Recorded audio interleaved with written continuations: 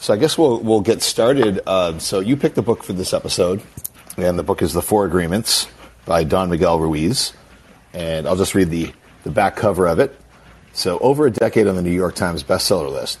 In The Four Agreements, Don Miguel Ruiz reveals the source of self-limiting beliefs that rob us of joy and create needless suffering. Based on ancient Toltec wisdom, the Four Agreements offer a powerful code of conduct that can rapidly transform our lives to a new experience of freedom, true happiness, and love. And I just say, on a personal note, I remember, it's funny that I haven't read this book. So I'm glad you picked this one because, I've seen it on everybody's bookshelf. This thing was a sensation. I don't know if there was an Oprah's book club back then, but it was like that big. It was like, Harry Potter sales. It was crazy. And I feel like it's been in I see it on the shelf in every New Age bookstore. I see it in most of my friends' shelves. And it's just one of these things where, I've had it in my hand so many times to go buy it at the register, and I went, nah, I don't know, It looks a little lightweight, looks a little, too kind of like pop culture for me, and, because I'm a serious philosopher, a serious occult guy, and whatever. But no, I'm glad I read it. I don't want to give away all my impressions right now, but I thought it was a nice little compact book of wisdom. How do you feel about it, Mark? Yeah, I think it's pretty simple and straightforward, so I like that part of it. It doesn't overcomplicate things in certain senses, I appreciate that about it. I feel like it's easy to approach on a lot of levels, at least in terms of understanding it, and then it seems like to really execute the principles, it's about an initiation of will and if you have the determination. It's deceptively simple, and I think a lot of it resonated with me because I've read a fair amount of what they call New Thought. So it'd be like Neville and Napoleon Hill, and there's guys today who do it. Mitch Horowitz is kind of a big one, but it's a lot of the same concepts, and we'll get into some of those, and I'll definitely say whether there's some similarities and some differences there, but. Yeah, it was surprisingly pragmatic and surprisingly American, reading it. It didn't, and I guess we'll get into the Toltec stuff, but if there's one thing that did kind of go up my, keister a little bit, it was kind of like the idea of the Toltec thing, because the Toltecs, doing a little research on them for the episode. Yeah. Kind of a mythical race, It's like saying ancient druidic wisdom, It's like, well, you have Irish culture and then you have the Druids. I have no doubt that this man grew up in, with some really ancient, indigenous beliefs and some wonderful teachers. But to call it Toltec would be just because I'm Irish to say that what my grandmother taught me was ancient druidic wisdom. It's just so that part kind of I had the same issue with Castaneda. I like what you're writing about in a lot of ways, but it's everybody does this. The Rosicrucians say that it goes back to Egypt. Everybody wants something that's 2,000 years old to sell it. Reiki's 100 years old, but some people act like it has existed since the Tao Te Ching or something. And I feel like everything in the end draws from one source or in just different perspectives, right? So a lot of them have similar connections, essentially. He references the Bhagavad Gita, so there's a lot of Eastern philosophy that kind of comes into this, and even some of Jung's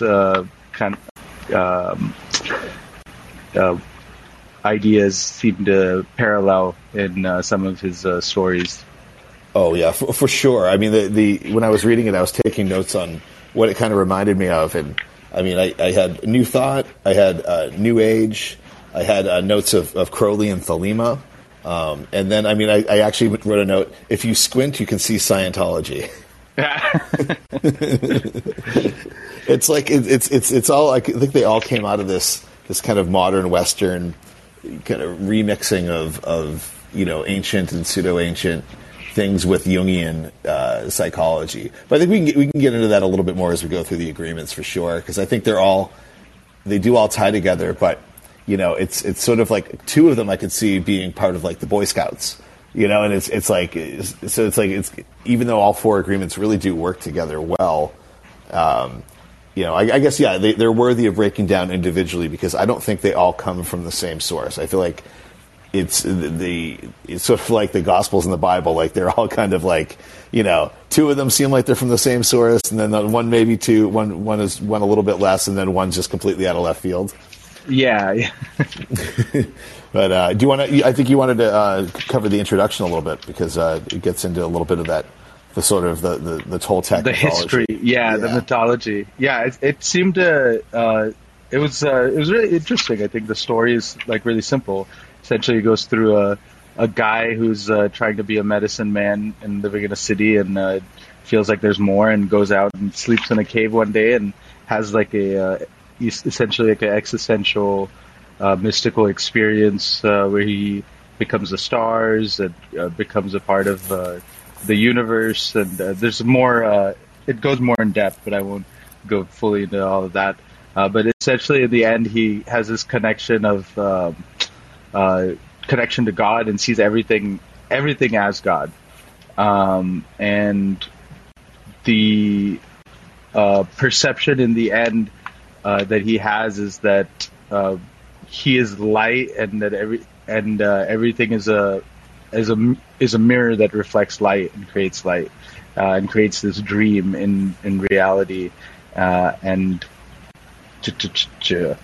then in the end, he sees himself as pure love, pure light in the dream. And then he goes back to his people, and they see a difference in him. And he says that that's a journey that everybody else can go, but essentially they see him as a incarnation of God. And he says that's true, but then you can be in that journey as well. But they never come to terms with that because of the fog of the illusion that we're in, the dream of the humans, as it says in the introduction. So there's my co-host Ludovine there. No worries. Yeah. And then it ends with him like essentially he realizes he's gonna come out of this vision and not remember everything, and so he names himself Smoky Mirror. Essentially, the smoke representing the dream and the mirror representing the dreamer himself. So I thought it was a cool metaphor analogy of setting up the chapter 1 in terms of what the Toltec perspective of how they see reality. And then it gets, I feel like, very in terms of psychology of like how to use reality for your benefit, essentially, in a lot of ways, it seems like. Yeah, the smoky mirror was interesting because the Toltecs, I guess, were known for working obsidian, and I'm sure they would have made mirrors as well as tools out of it. And it just gives me the idea of the black mirror, like the summoning mirror. And there's so much. I mean, there's a lot to unpack there. I think we could do a whole podcast about mirror imagery. Buddhism, like the idea that you're like a mirror with dust on it. There's a lot of like what do they call that? Emanationism. Monism. Everything goes back to the one source. Yeah. We're divided yin and yang now that we're here. And that stuff definitely strikes home with me too. It was a good introductory chapter to explain that kind of philosophy, and that's the sort of the creation myth I tend to favor too. Is that we're kind of God having a dream of him or herself, themselves. How would you say that? God is we're manifestation, creation through God, right? So yeah, well, I guess Ruiz might say having a dream of God having a dream of myself. Yeah. So I guess that kind of works. Let's dive right into the 4 agreements. And so chapter 1, be impeccable with your word. Or I guess it's not really chapter 1. Should we get into chapter 1 with the whole dream of the planet? I think that's worthy to get into. Yeah. I think the metaphor in the introduction kind of sets it up a little bit, but he kind of just goes into more, I would say, philosophy, right, rather than dogma, of this idea that we are in this dream that's essentially collective and social, right? And we're conditioned to be in this dream and to be a part of the illusion, right? And yeah, I guess that's how it starts off. I mean, we're all dealing with that, like, the inner judge, the victim. I would say nobody can beat myself up as hard as I can, and people say that all the time. It's like, if somebody treated you the way that you treat yourself, would you ever be around that person? Yeah, exactly. And so it's good he's shining a light on there too. The auto-domesticated animal, like a lot of this stuff, the Dream of the Planet, a lot of this stuff is very new thought, like this idea that we're kind of habitual and we get stuck in our patterns because the weight of the world around us expects us to be. And this kind of idea of book of law and inner judge, and all I could think of was the book of the law, of course. Yeah. Same. For anyone who's hasn't read their Crowley, the book of the law is supposedly channeled work, and it's a very interesting document. But you could just the whole inner judge thing and the inner victim really was something I think a lot of people can relate to. I mean, when you pick up a book like this, which is as much, it says right in the back, personal growth and self-help. I'm really glad I read this book in a place where I'm feeling mostly good about things. I could see it picking you up from like a ditch, don't get me wrong, but I feel like the things that it advises you to practice, I feel like you're a lot better off doing if you already have a little bit of a good foundation. Yeah, and I feel like in the end, it's just like moral, practices that, you can look at objectively and see if these vibe with where you're at in life, right? And maybe currently they don't, and it's fine, right? Because there's a lot of different tools, and then maybe in the future, when you're in a different place in life, you pick it up and it makes sense and it works. Yeah, I think a lot of people would depending on what your spiritual cup of tea is. There's a little something for everybody in here. I guess we can get started with the first agreement: be impeccable with your word. Well, I wanted to touch base on one more thing in chapter 1 of terms of like what is an agreement, which I think is a good setup, right? Of like why we're choosing to like adopt these agreements, and it goes into a little bit of how language, that we have in common with each other's agreement, right? A simple like example that he puts in the book of like. We choose to look at a page in the book and call it a page, and we have that like social kind of agreement that, okay, if we look at this page in the book, right, it's a page. And so that's kind of the building blocks of how everything starts, right, and how the social collective dream is created in terms of through your family structures, societal structures, friends, belief systems, and things like that. And then the need for essentially like changing those agreements, right? That we've been inadvertently chosen to go down that path, right? So, yeah. There's a lot of that. The chapter 1 was a lot of kind of modern psychology, I feel like. It wasn't. There's more psychology in chapter 1 than spirituality. Yeah. You could call it the Dream of the Planet, and I could call it, social contract. It could be a political science article. Yeah. Yeah. So so that's actually one thing I did like is even though it is masked as a spiritual book, on the back it doesn't really say spirituality. It says personal growth and self-help. And it stays away from a lot of like the really woo-woo stuff that I tend to like to read, to be honest with you. But yeah, it's pretty cut and dry. And I mean, are you ready to go into the first agreement? Yeah. All right. So it's be impeccable with your word, which, like I said, this sounds like something that could be, Ben Franklin quote or something from the Boy Scouts or, something from, any religious school worth its salt, I think would say that being impeccable with your word is important. But it's kind of interesting. It doesn't just mean be truthful. And I think you'll probably want to dive into this because I know we talk about the power of negative and positive use of words a lot. So do you have any thoughts on that? Well, I mean, it's cool that he gets into the actual definition and the root of the word, right? When he gets into the Latin, where it's peccatus, which is sin, which is the peccable is where that comes from, and then im is without. So impeccable is without sin.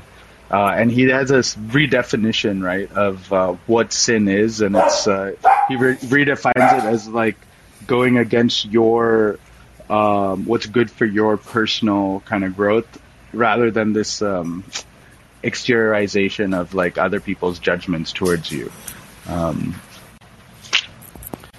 Yeah, that comes down to you're living in everybody's self-centered. Like we're constantly thinking that. Well, I guess this gets into the second agreement, so maybe we won't jump that far. But what I did kind of like, and people might take this the wrong way, but there's a little bit of like a Luciferian vibe to this. And when I say that, I don't want people to think I'm saying that this guy's a Satanist or anything. I just mean in that sort of breaking free, the one teaching you to eat the apple of knowledge, that kind of a Luciferian vibe to it, which I feel like goes through a lot of the New Age thinking and a lot of modern psychology. But then he takes it a step further with the whole not just lying and not just telling the truth, but the whole thing about like how you can basically put a whammy on somebody if you say, hey, you have the kind of face that looks like it gets cancer or something like that, and then all of a sudden the person gets it a year later because they took it to heart. This idea of words, that words are magic. I mean, if you don't see that on social media, the news, and everything else, that is the way you phrase something and the way you the energy that you put out with your speech really is a weapon. And it can be a weapon for good or a weapon for negative thoughts. Yeah, and he gets into like the idea of like white magic and black magic, right? And like casting a spell, and he talks about gossip being the worst black magic that you can inflict on other people. Yeah, that one really struck home with me. That's definitely because I'm like, wait, I'm impeccable with my word. I do what I'm going to say I'm going to do, and I'm like, well, I engage in gossip.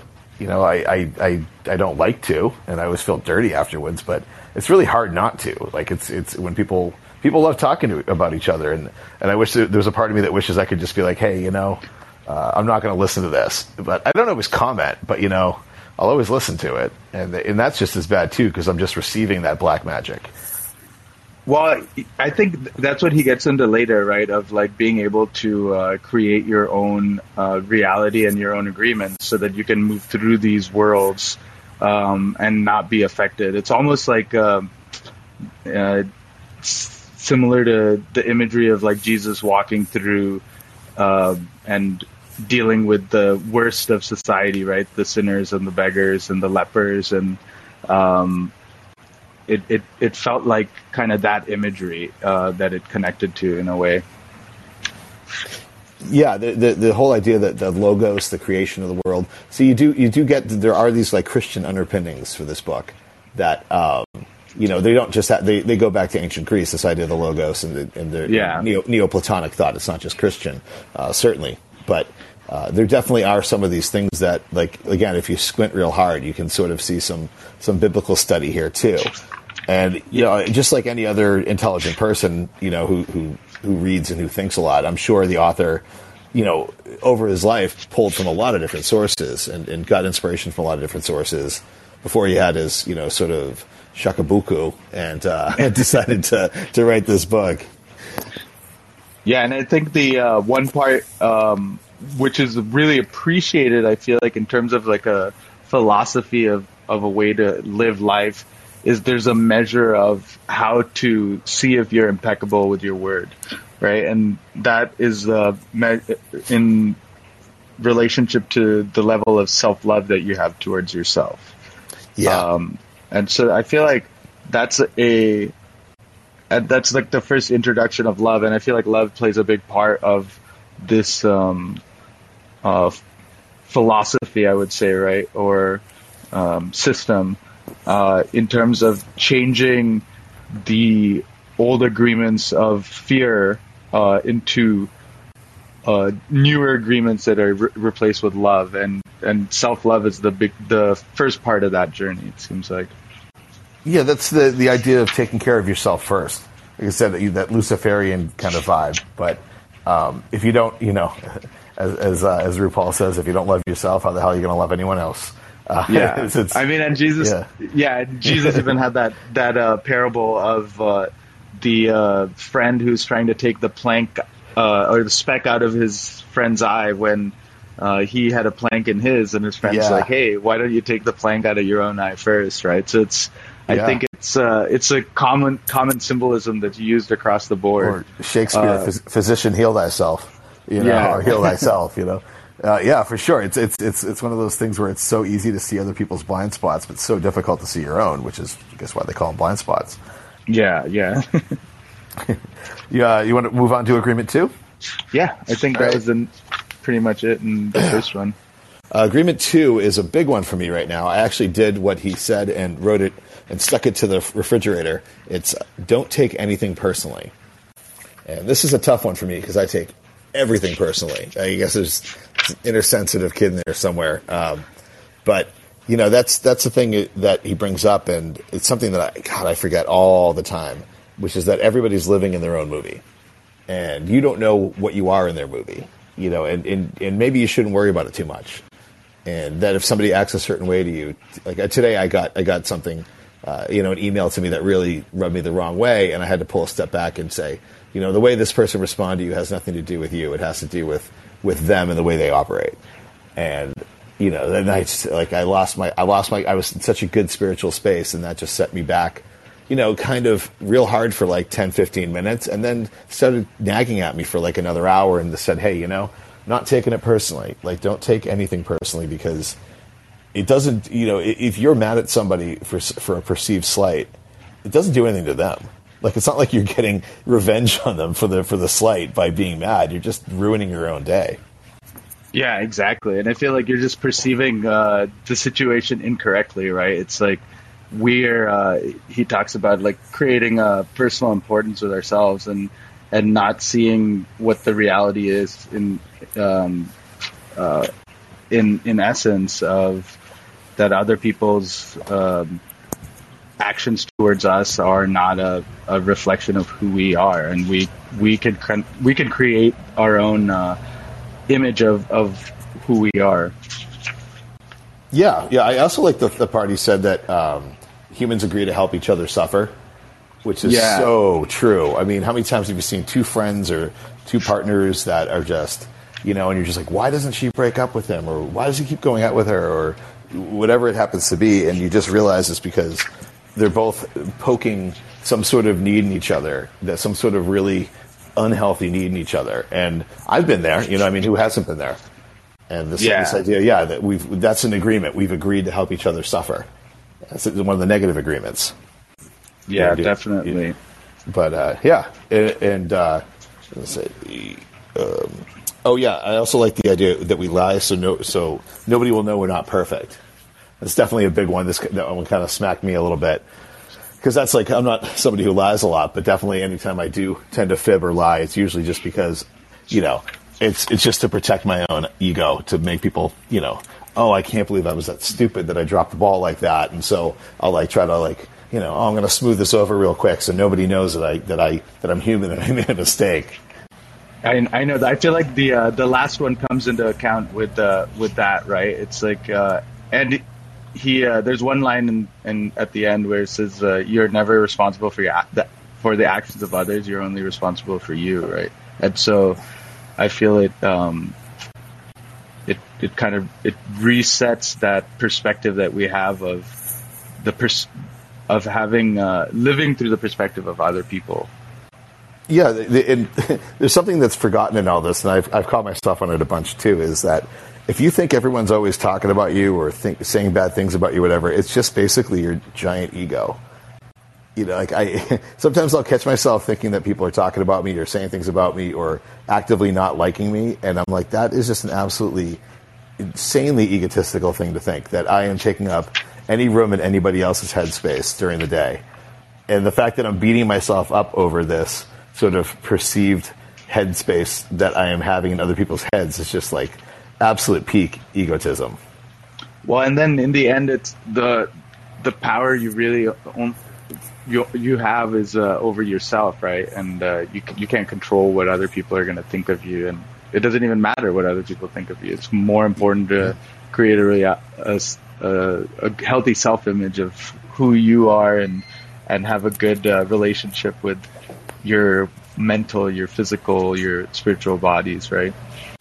Yeah, it ties into to the Agreement 3 if you're ready to go there. Yeah. Yeah, I think these two don't make assumptions. Don't make assumptions. Like these are almost like the same. They're basically they're married. Yeah, they're very similar in a sense.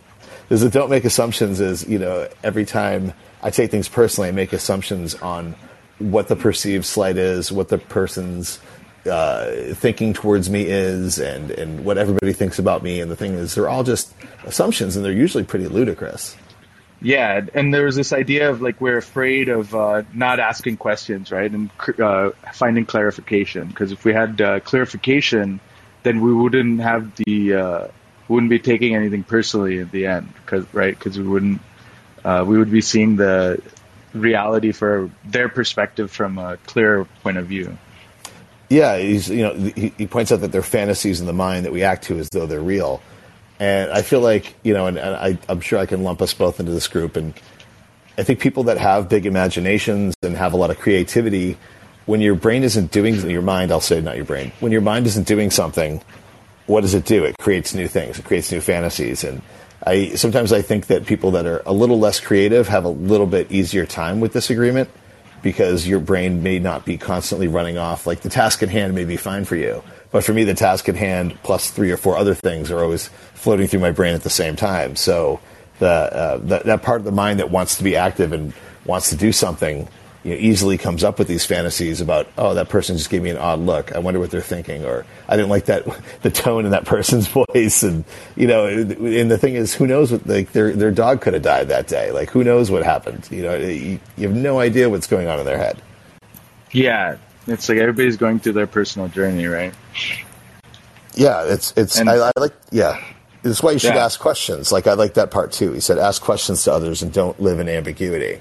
Yeah, and there's this importance of being authentic, and I feel like that idea, and then there's also this idea in terms of the second agreement, don't take anything personally. There's a detachment to the good or the bad that's happening, right? So you're not like connected to the outcome. It's almost a very Hindu,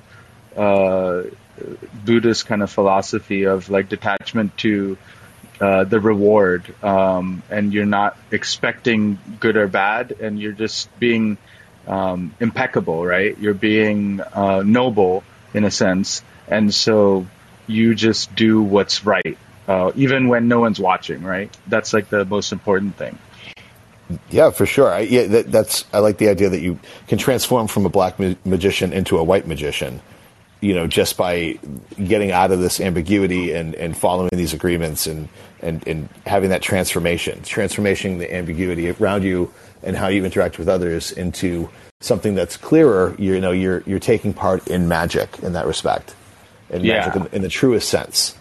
And I mean, I feel like there's a lot of backgrounds or schools that have that thought where words are spells that you can use to cast, right?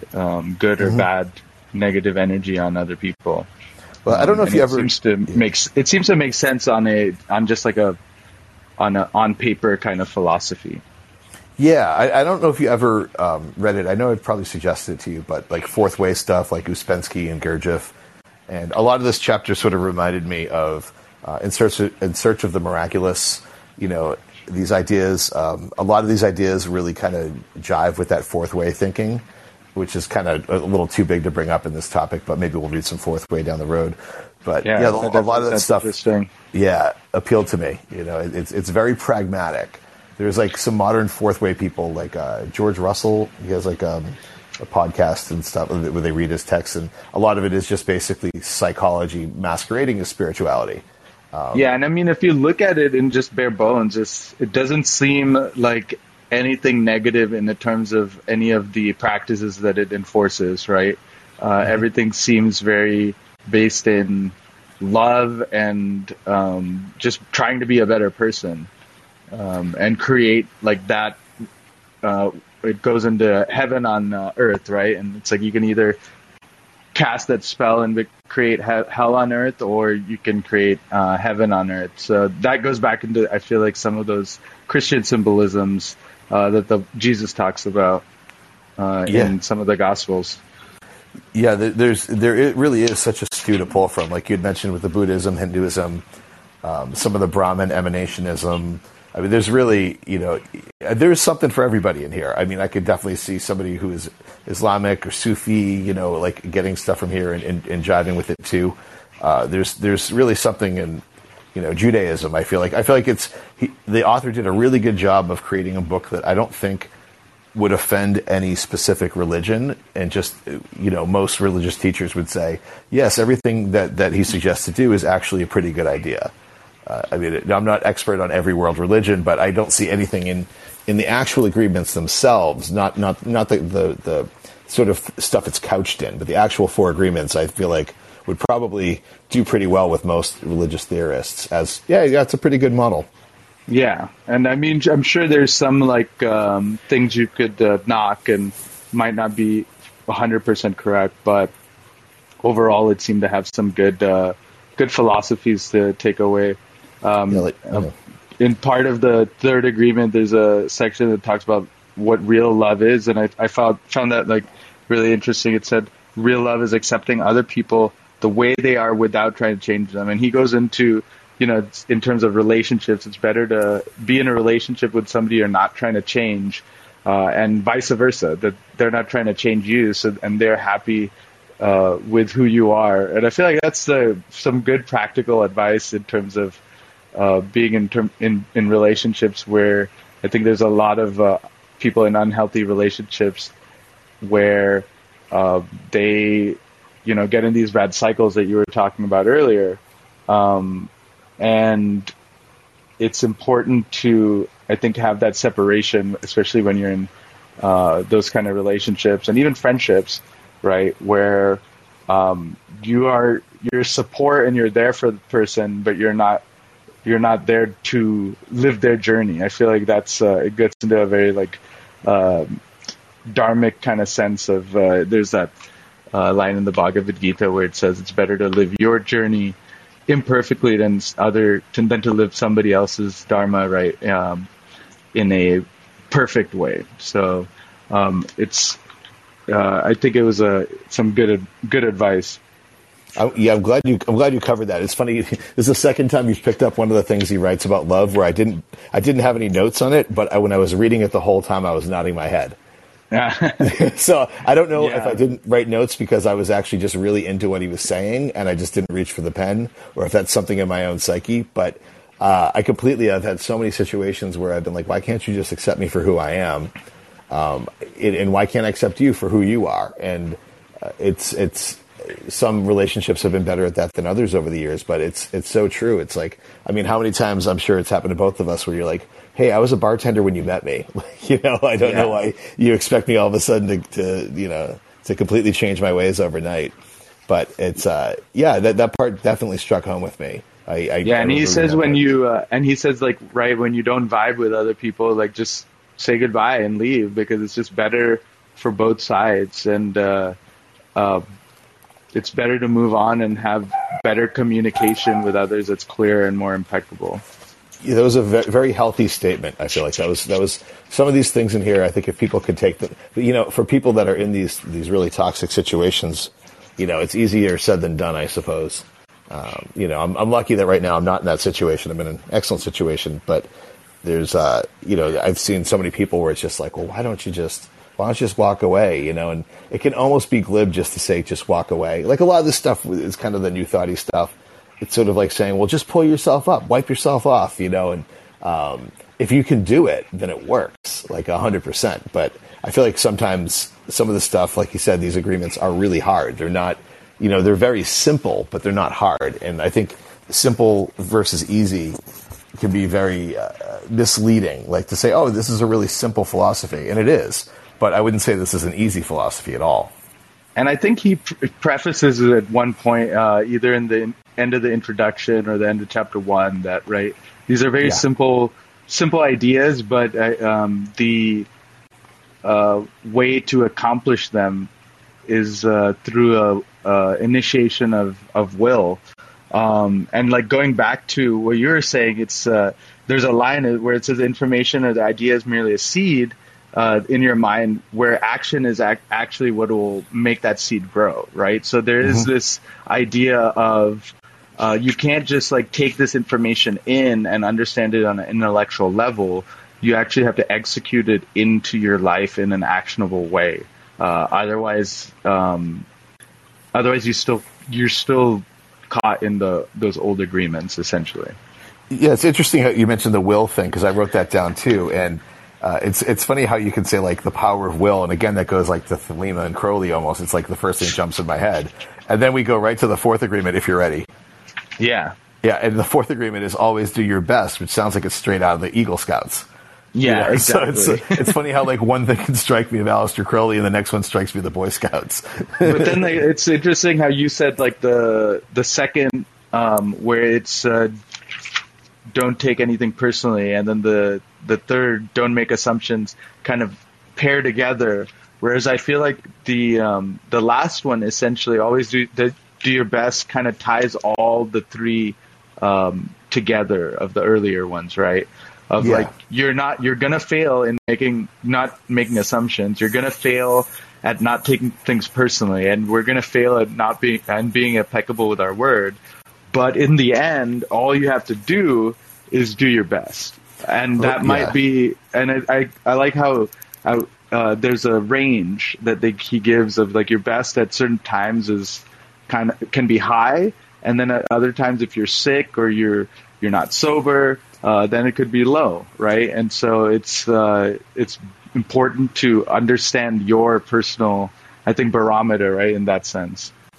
Yeah, absolutely. And I feel like these it almost reminds me of lines in a poem where you have like A, B, B, A, where like A rhymes the first one and the fourth one rhyme and the second one, the third one rhyme. So like this one definitely rhymes with agreement 1, and agreement 2 and 3 rhyme with each other. Yeah. And as a whole, they make a stanza, but there's definitely, this one definitely rhymes with number 1 in that I could see these both as like, things on like what an Eagle Scout does, always be impeccable with your word, always do your best. The other two, I think, are a little bit more like, kind of a little deeper almost, like they're a little bit more depth psychology, a little bit more Jungian, whereas the 1 and 4 are more surface level, like just, be a good citizen. And there's a lot of action involved, I feel like, in doing your best, right? It gets into that idea of taking action because you love it and not expecting that reward because it's like your duty essentially, and to be moving. I feel like it seems like that's a underlying theme of like just having movement, right? Yeah. I like the idea of stop resisting work. I put some stars around the ones that really struck home to me. And so many times when I feel uninspired in a project, or I feel like I have to go and do work, and so like lately I've been feeling with my current situation that, sort of uninspired, don't really want to go in. And then, before I actually read this book, but I had a moment where I said, hey, you know what? Stop resisting work. Just go in and do the work the best you can. And so I kind of took on the fourth agreement before I'd even read it, just sporadically. Maybe it's what they call it, remembering the future. Maybe it went backwards in time and hit me. But all of a sudden, I decided to reinvest myself in things. And, spending more time at work, I found now I'm enjoying work more because I'm getting more done and I'm more prepared for scenarios that were giving me some stress. Like, oh, I'm not prepared enough. Well, how do you get prepared? You go in more. And how do you like being there more? Sometimes being there more makes you feel better about it. Yeah, and it gets to the idea of practice, right? And this, in terms of to reach mastery levels, is you have to have repetition and create the action in essentially in good avenues. Yeah, the whole doing your best makes you a master of transformation. I kind of like that one. Yeah. What I really liked was the we are all still children, and it's that just like that kind of hit me because I'm like sometimes I feel like I'm a big kid, but he's right, everybody's pretending to do their job. A judge puts on a judge face and a cop puts on a cop face, and a doctor dresses up in a white lab coat and has a stethoscope, and it's not taking away from the skills and the abilities of all the people that do these things. But it really is, if you look at adults and you look at kids playing dress up, and there's really not a lot of difference there except in terms of acumen. Yeah. Yeah, what they get in return, right? And then I feel like the adults have to get the added stress too from the jobs. Yeah, that's the dream. You have a dream you're a cop. You have a dream you're a doctor. You have a dream you're a bartender. And that's an agreement that you take on. You're like, I'm going to fill this role. And so I have to fill this role in every aspect of my life. And it can definitely get overwhelming. I mean, and I can only understand people like, if that happens to us as bartenders, I can only imagine what that happens to people that have life or death jobs. Like air traffic controller or brain surgeon or something. Like I can only imagine the psychological that agreement. Now has serious consequences if you don't fulfill it. Yeah, and I mean, in the end, it's like they chose to walk down that path, and we all have to be responsible for our own journeys, right? Yeah. Well, that's one of the things he said about. He said you can change your life anytime if you aren't enjoying the dream, and it reminds me of that brilliant monologue from Bill Hicks, the famous comedian. And he talks about that, talks about it as being an amusement park. And, if you don't like the ride, just get off the ride. And I'll leave people to search that. Maybe I'll put it online somewhere. But, it just struck me like that. And I think that was from the 80s or early 90s. So probably before this book. But again, these concepts go back to at least the ancient Greeks and beyond, and in ancient India and, Indus civilizations, I'm sure, and Sumeria. Like they had these concepts, I'm sure, too. So again, nothing new, but, it's not, it's how it's remixed, and it's remixed, I think, in a way that somebody could read it and really kind of pick up, something beneficial from that and see some light at the end of the tunnel. And, I appreciate it in terms of its, like you were saying, broadness of scope. It's pretty applicable to, I feel like, anybody from any background. Maybe some of the terminology of black magic and white magic might throw some people off, but I feel like the way he describes it is pretty, in a pretty secular way. But overall, what I really appreciate also is just the tools that he gives people in terms of this philosophy of how to break out, right? And what to use. Even though they might be very broad kind of archetypes, I feel like it gives people an idea of how to take certain steps in creating new realities for themselves. Well, it's funny that you just said steps, because as you were talking, my brain was going right to 12-step programs. Yeah. And there's a lot of stuff in here I feel like could have come straight out of the AA or NA playbook. You can change your life anytime you want to, be impeccable, be honest, make amends to people. There's that was also something that I had forgotten to write down that I was going to. I'm a lot of this stuff reminds me of, recovery programs, and that's not, again, not a bad thing. Forgiveness. A lot of people, forgiveness. I didn't think we touched on that. Really, but forgiveness is a big part of, changing those agreements, right? And reshaping them, and letting go and not taking things personally and not making assumptions. He kind of mentions that, I think. And I meant to write that down about the forgiveness part. And again, I don't know what it is about love and forgiveness, all this stuff. I just keep, my pen goes silent, but you just get caught up in it, huh? I think that's the thing. Yeah. I'd like to think that it's that, and that, not that I'm ignoring it. I think that I was just kind of caught up in it. At the time, whereas the kind of drier, more cut and dry sort of pragmatic wisdom, I was like, oh yeah, I'll write that down. I'll make a note of that. Yeah. Well, he also the idea of, he says these Toltec masteries: awareness, transformation, and intent.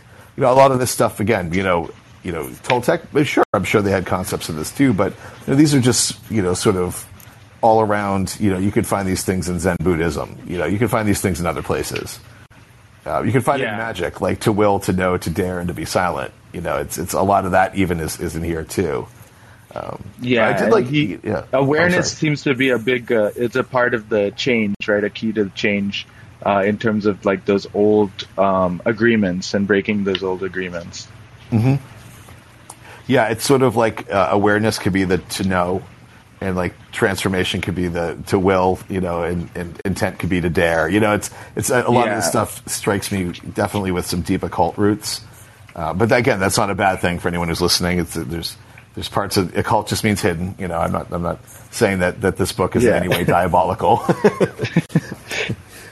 I like the idea with the judge and the victim as parasites, and the parasites are in control. And it's true because these sort of things draw your attention, and they call it false centers in Fourth Way. Gurdjieff and Uspensky would call it a fourth center or a false center, and a false center is something that's sucking your energy away to exist, although it's not a natural part of your body.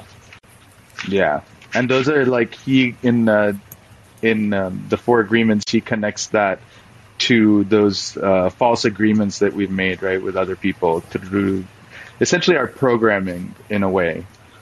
Yeah. The judge and the victim, I think Carl Jung would probably consider to be complexes. Things that draw your attention and sort of hijack your body and your mind and pull your attention away from your general well-being. Yeah, and then he has this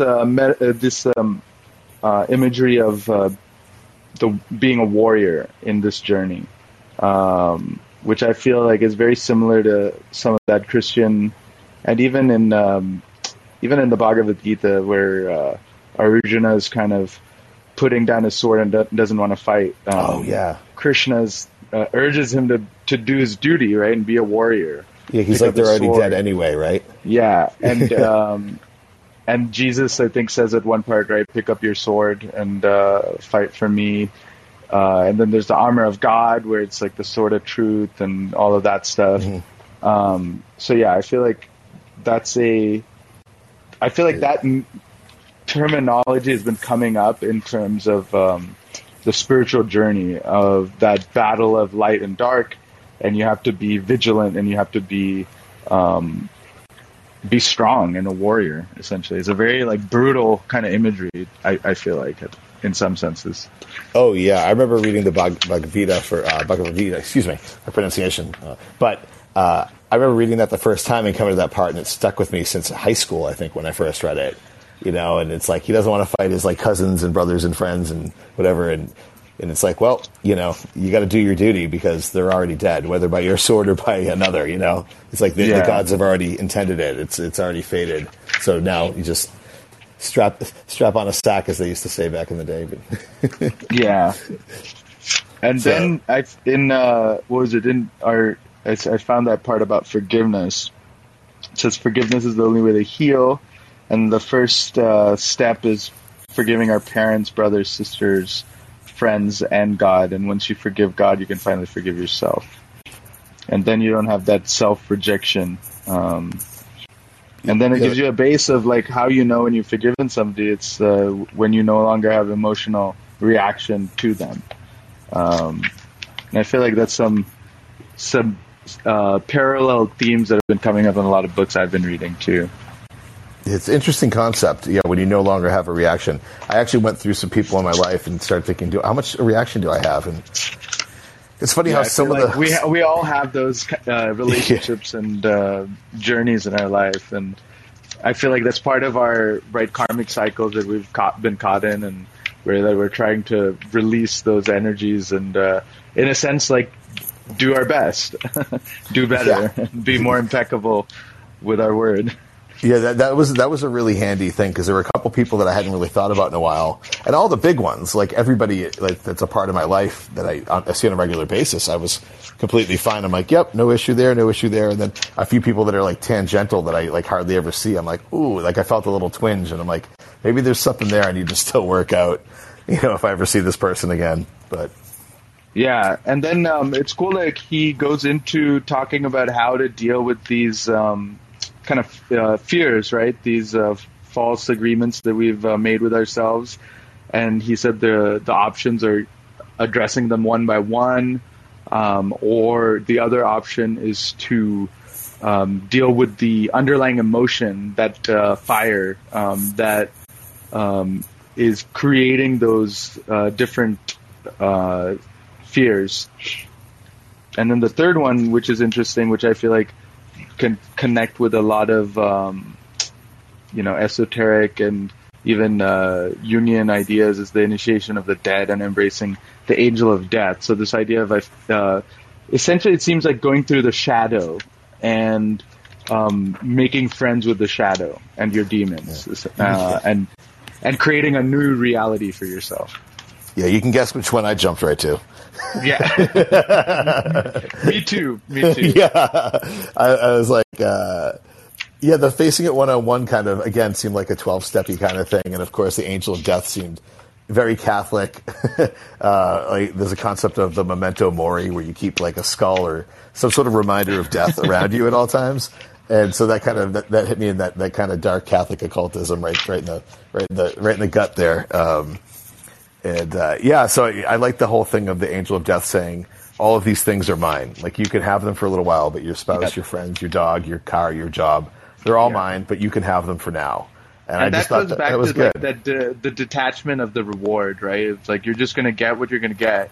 And I feel like at the end when you have that detachment, what you get is oftentimes better than what you thought you were going to get when you actually like were striving for those kind of those things, those rewards.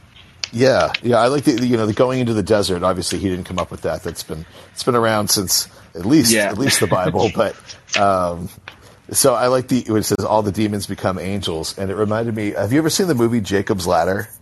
Oh yeah. Yeah, maybe we should do a show on that at some point. That's a crazy movie. That movie's a trip. But yeah, it without giving it away to anybody who hasn't seen it, maybe that will be a future episode.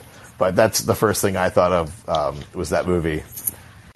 And let's get into a little bit like the idea of the human emotional body being bandaged, and like how. Oh yeah, that was really interesting, and how there's like we all have a infection essentially, and can't interact and touch each other, and what was it to heal? What was the idea of how to heal? Forgiveness is the only way to heal. Yeah, I think we jumped a little bit on that one, but yeah. So I did write that down. Okay. So yeah, we got one part of each. Well, it's sort of like I like the phrase, if somebody's emotional body looked like their physical body covered like that, you'd be really careful about how you handled them. And I think that's a good way to look at people for sure, and to look at ourselves. Which you can put your hand on your back in someone's back in a very gentle and loving way, but if they've got a 6-inch gaping wound under there, they're not going to take to it very kindly. Yeah, and I feel like that takes a lot of self-awareness and moving through that journey of like essentially putting yourself in other people's shoes, and kind of like what he said. Reframing those agreements that we have with other people and seeing them in a different light, and using forgiveness as a tool, and then moving and creating new agreements out of love rather than the fear that we had in the past. And then we can what is essentially he says we can love ourselves, and once you understand, I feel like loving yourself and those ways that we really need to be loved, then we can really reflect that into other people's lives, right, around us. Yeah, for sure. And I think that's again another. There's a lot of good points in here. Definitely not something I thought was going to be my cup of tea, but it definitely vibed with a lot of that kind of new thought and fourth way stuff. That's sort of quasi spiritual. It's not like fully spiritual. It's got some spiritual affectations on it. It may have its roots in some real religion, but it's very, at the end of the day, this book is very non-denominational. You don't have very to have any moral. interest, I would say like very moralistic. Very moralistic. In essence, and things that like you were saying, right, that you have been already adopting in your life before reading this book in certain ways. So things that we can already touch on without this philosophy, but it's nice to have somebody who is condensed in a way where you can kind of navigate some of those pitfalls a little easier with some guidance. Absolutely. Is there anything you wanted to bring up with the last couple chapters? I thought it was mostly just kind of a non-denominational prayer. Heaven on. I mean, he gets into heaven on earth, so that kind of idea of like reflecting what you want now, and having that. It's almost like being enlightened, right? It's like he gets in talking about like Moses, Buddha, and in terms of nirvana, and creating that new dream. But then, unfortunately, we're caught in that the smoke of the smoky mirror, and so we don't see what we really are. So I thought that was some interesting imagery that he uses. That's very like, I feel like universalistic. It's he connects to a lot of different backgrounds in that way. Yeah, absolutely. Yeah. Any final thoughts before we wrap this up? No, I think. Yeah. I mean, I guess I would think if I had to put, I'm not going to like rate it or do anything like that, but yeah, I would say I thought it was going to be a lot of kind of like new agey, crystals, manifestation, stuff like that. And I mean, there's kind of like a little vibe of that there, but it ended up to me reminding me a lot more of this sort of like American Protestant work ethic and new thought of the early 20th century, mixed with a little bit of depth psychology. And as a fan of both of those, sort of subjects, I there was a lot for me to like in here. It seemed like it's like I was saying earlier, it's like a simple, easy read with simple concepts. So it's not like very deep and in a sense of like you could take it pretty deep, but to just like go over it once, I would say it takes about like maybe 4 hours max, right, to read. Yeah. Pretty straightforward. I read it in an afternoon.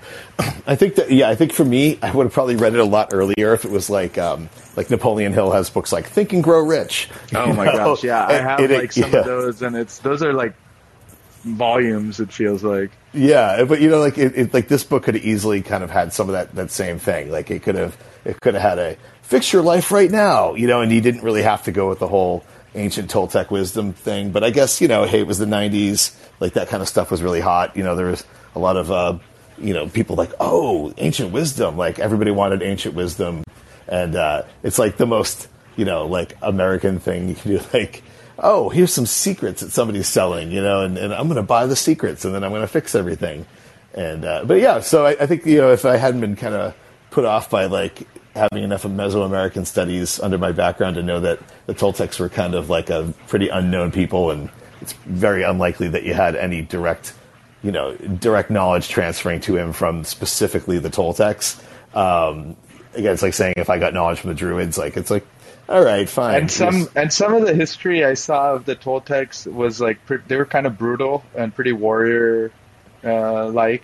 In some sense, and they had some human sacrifice stuff going on, and so the Mesoamerican gods, they were thirsty. Yeah, you didn't mess with them. Yeah, I mean that goes back into like a very like magic and occult too, where they were connected with human sacrifice or animal sacrifice in some senses too. Yeah. The old gods were thirsty. Why do you think, Christianity, Islam, and Judaism and all these other things took off, and Buddhism took off so well? It's like, hey, wait, you mean I don't have to have a chance to have my heart ripped out? Like, cool. Yeah. So this, in a sense, seems like a watered down, not maybe watered down, but a more modern day philosophy of those more indigenous kind of cultures, mixed in with a little bit more, like you were saying, psychology and some other, Eastern spirituality kind of elements as well. Yeah, it's a good old fashioned stew, and a neat little book of wisdom that I think if people put into practice and took the time to really kind of live it out, I think they'd see some benefit in their lives. Yeah, maybe in the world too, right? Yeah, maybe in the world. Yeah, like I said, I mean, it's given me some motivation to tweak a few little things here and there. So anytime you read a book and you get a little motivation, you get that little dopamine hit to get off your butt and kind of try to adjust a few things. It's always a positive. Yeah, exactly. That's the goal, right? Ideally, hopefully. Yeah. All right, Mark. Any closing thoughts, or do you want to call it? No, it's been fun, man. Yeah, it's been a lot of fun. We'll figure out another topic and for next time, and that'll be fun. Sounds good, Mark. Looking forward to it. All right, Kevin. Take care. All right. Yeah, bye.